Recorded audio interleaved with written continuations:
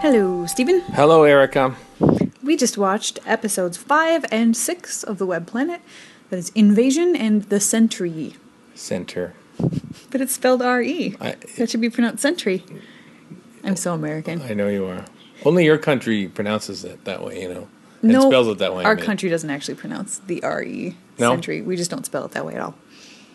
No, I know. C-E-N-T-E-R. Mm-hmm. The way it sounds. Yeah. We were, I can't remember if we promised, no, we certainly didn't promise. Did we suggest at the end of last episode that we would watch an episode of The Web Planet at Gallifrey 1 this past weekend? We hinted that that might be a possibility, but then we did not bring any episodes to Gallifrey 1 to watch. And even if we had, I don't know that we would have gotten around to that anyway, because Doctor Who conventions are always, exciting, busy times. Very. Especially Galley. I was just trying to think, because you weren't feeling that well on the third No, day. nope. So we went to bed early. And then the Friday was a Paul Cornell panel, which was at 11:30 p.m. until like 1. Mm-hmm. And then Saturday night was the disco dance we were up until like 3:30 or 4. Mm-hmm. And then Sunday, of course, is the big LobbyCon. Mm-hmm.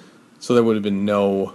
Because, the Lazy Doctor Who is the official late-night podcast of our lives, so... That's true. Yeah, so we wouldn't have had a chance to watch anything. Yeah, probably not. No, but we did tonight. Finished it off. Mm-hmm. Web Planet. Yep. What'd you think?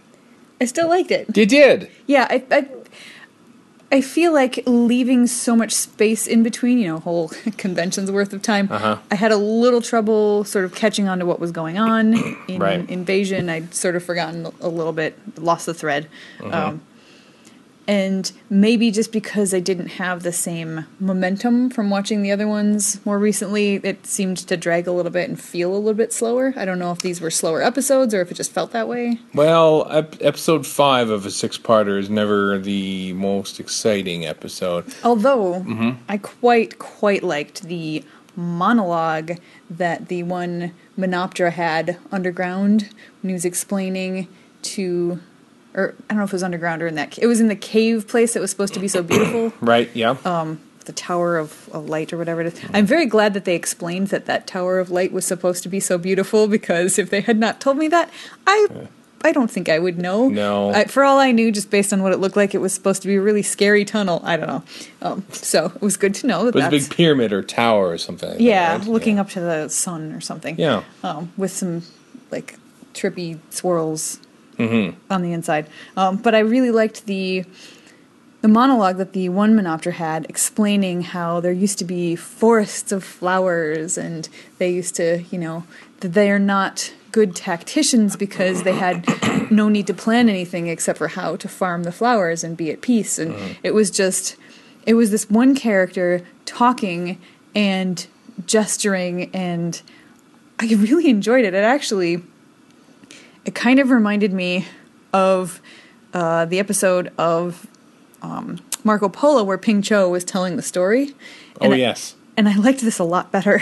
And I don't know if that's because I had something to see and watch while he was doing the, floaty things with his hands. Right. But I suspect even if I had been able to see Ping Cho, I still would like this better. It just seemed very, very poetic and trippy a little bit. And I don't know, it was just, it pushed a button in me that I quite enjoyed. So I just loved that scene so much that it actually made up for quite a lot of the rest of the running around and stuff in episode 5. Interesting. Yeah, I was a big fan of that, and I was at that point still very on board with the whole mythology of the Menoptera being driven away from their planet and the Optera driven underground and evolving to be able to cope with that, which made me give a little bit of side eye later on when the Menoptera is saying to the Optera, "The light is good, just come on up. Everything will be great. Be strong. Be strong." And suddenly they can see. That was a little bit iffy. I don't think they quite understand how evolution works, but it's a different planet, so I guess maybe that's how evolution works there. They're giant big bugs on a planet of Vaseline, so... Yeah. And yeah, towards the end, the plot didn't hold together as well as I maybe would have liked. No, there's this isotope that they have that a magic box, basically, which Yep. will wreck the Animus. Animus. And it does. Deus Ex Machina. Yeah. Look at this. We have this magic bomb. And Barbara's supposed to aim it at the dark side of the Animus, which I don't see a dark side. I don't see a dark side either, and she doesn't really move from when she gets in there. And she says it's not working. And then it does. And then it does. Yeah. Only because Ian came in, apparently. I Did guess. that distract? Because a big thing was made of Ian arriving on the scene. Right at the same time. Yeah. And then the fact that it wanted to take the Earth people's way of thinking in order to access Earth, to take Earth's ability to go to the stars. Yeah. I mean, none of that really made any sense. It just seemed like jibberty jabber to keep it talking while tentacles waved and to give the Animus a reason for absorbing the minds of the TARDIS team, perhaps. basically for bringing the Doctor and Vicky there in the first place. Yeah.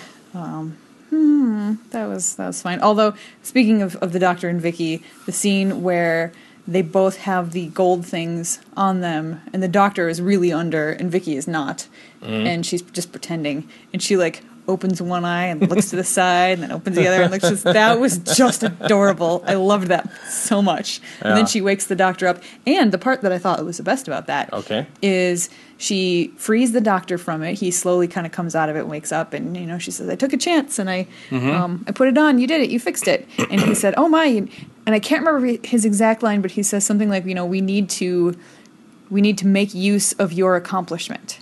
Which I thought was very undoctor-like, early Doctor-like. He doesn't say, "Why, yes, I'm the one who fixed it, and now we need to, continue with my plans." He gives her due credit for what she was able to do, and I just thought that was really cool. The Doctor-Vicky relationship is, I think, more successful than the Doctor-Susan one because it removes that paternal level. Yep. Where there's an obvious duty of care, so to speak, for the Doctor over his granddaughter. But here, there's a little bit more playfulness. It's gone from grandfatherly to sort of avuncular. Yeah, which is kind of how the Doctor companion relationship kind of stays. Yeah, for many, many years. Yeah, which is nice. I like that. Yeah. What else? Oh, the Optra. Optra.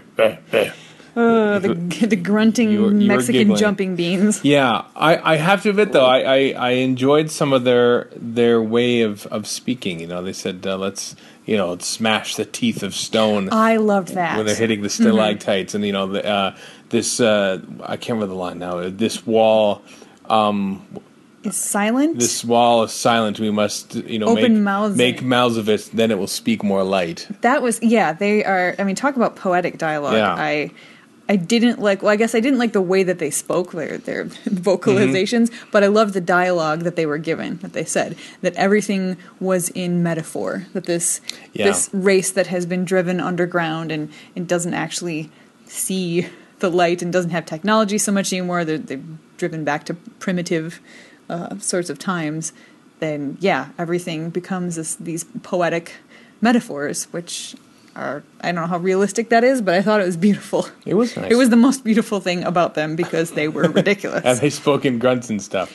Yeah. Although I think everyone had their time of being ridiculous, like the Zarbi, the Menoptera little bullfighter thing with the Zarbi. Zarbi! Oh, God. I know, I was kind of bored during that scene, so I was just trying to think of all the ant-related puns I could come up with. You gave a couple. Go on. Which ones? My favorite one was just, this is the antithesis of a good fight. That's right. Which it was. Yeah. And they, when they were supposed to be fighting, it looked like they were hugging. And I was like, it's an anterior hug. I know. You married me. You chose this. I did. But the answer, I have to admit, the actual costume design for the Zarbi is pretty good. Oh, yeah. No argument here. At the expense of mobility. They just sort of can Shuffle. shuffle and wobble up and down. Mm-hmm. And when you get them to turn around and stuff, they run into each other. And the walls. And the walls. And camera. Yeah. And all that. But whatever. That kind of stuff doesn't bother me. No, doesn't bother me that much either. But, it's risky basing an entire story 6-part story around. I think about if I was as the plot was moving along here slowly as it was, I was thinking how different and ordinary this story would be if everyone in it were like human. If it was just some strange thing, human thing or something that came to Vortis and took it over, and the Menoptera were human and everyone else is human. It would just be some basic odd story. But the fact that everyone is a bug kind of makes it unique, and that's how it kind of gets its uniqueness and its purpose, I think, is just to show the lives of these very different bugs. Apparently it happened when Bill Strutton got the idea when I think he saw ants fighting or something like that and thought, what's life like in their little world? Perhaps he was influenced by something else as well at the time, perhaps to concoct this world that he did for the story. But quite possible. Yeah, I guess I hadn't thought about that, but you're right. The central, I guess, gimmick is really the only word for it. It's a gimmick that they are all bugs. But for me, it works. It's. Yeah, if you put humans in it, I think I would still be, if you somehow made it clear that the humans underground were, sort of retro-evolved, like Morlocks or something like that. Right. Although they were actually the smart ones. But anyway, and the ones that had fled the planet were still technologically savvy. I mean, it's almost like a Sabatim Tesh kind of a thing, which that's kind of my bread and butter. I love that sort of thing. So I think I still would have appreciated the story for what it was, even if they were not all bugs. But I think it does add a sort of surreal element to it that definitely helps make the story work. And one part that I quite enjoyed was after the TARDIS team gets in the TARDIS and disappears, we actually get to see the reaction of the people left behind to the disappearance of the TARDIS, which is something that doesn't happen all too often at all yet at this point. I mean, even in the rest of the show, it's rare. I mean, a little bit. Dione on the Thals there sort of like walks around and like kneels down and goes, "Where did it go?" That sort of thing. Okay, I'd forgotten about that. That's all right. And you get the John Cleese moment in City of Death later on, and that's exquisite. Absolutely exquisite. But it doesn't happen terribly often, and I thought that was neat. And then it actually continues on a little bit from there. Really the Doctor and his companions are our eyepiece into the story. So it was kind of weird to have a scene where they're completely gone.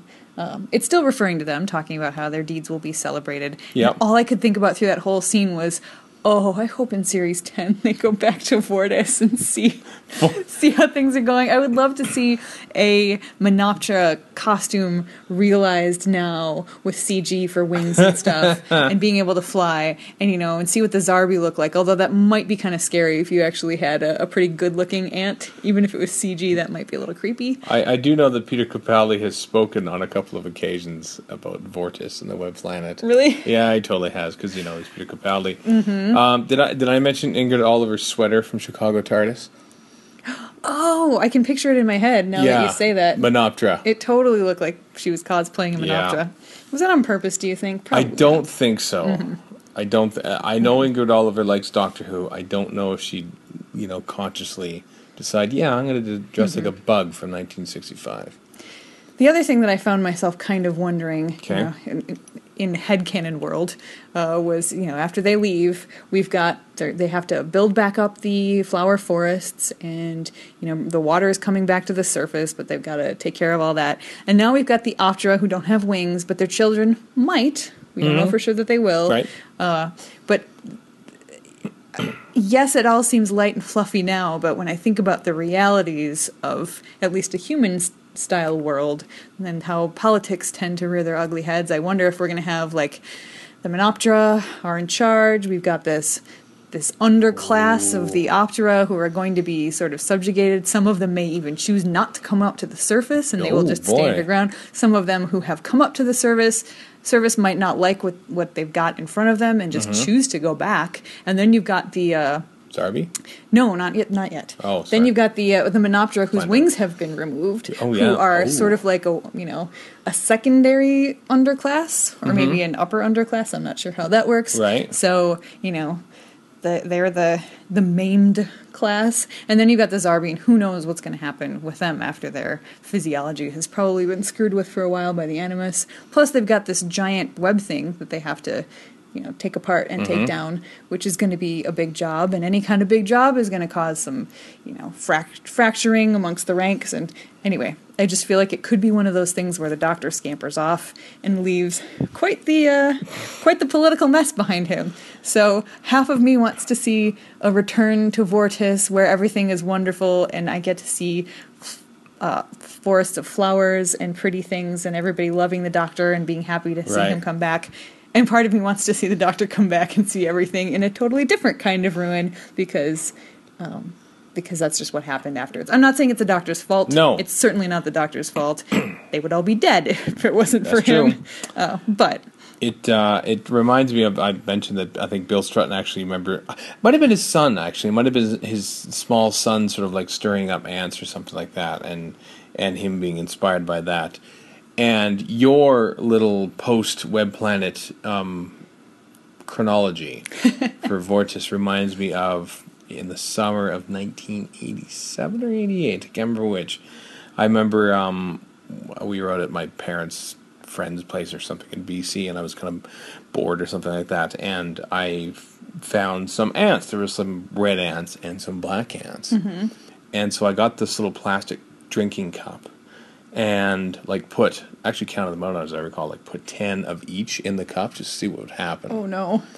And at first, they're all just sort of trying to crawl out, and except they had a cover on it, I think saran wrap or something like that, a couple holes or something so they could breathe. And then I don't know I don't think they ever started fighting when I was watching, but then I sort of let them, and then I went and played Lego or something like that. Then the next day, I said, "Oh right, the ants," and I came back, and it was a bloodbath, and they were still fighting. I know. That's horrible. I feel sick. Me too. Well, I don't feel sick, but I've always remembered that, and so I always remember watching the Web Planet and think, and now even more so with your post story, that could have been what happened to the ants. Oh, quick! Let's talk about something happy to finish this off.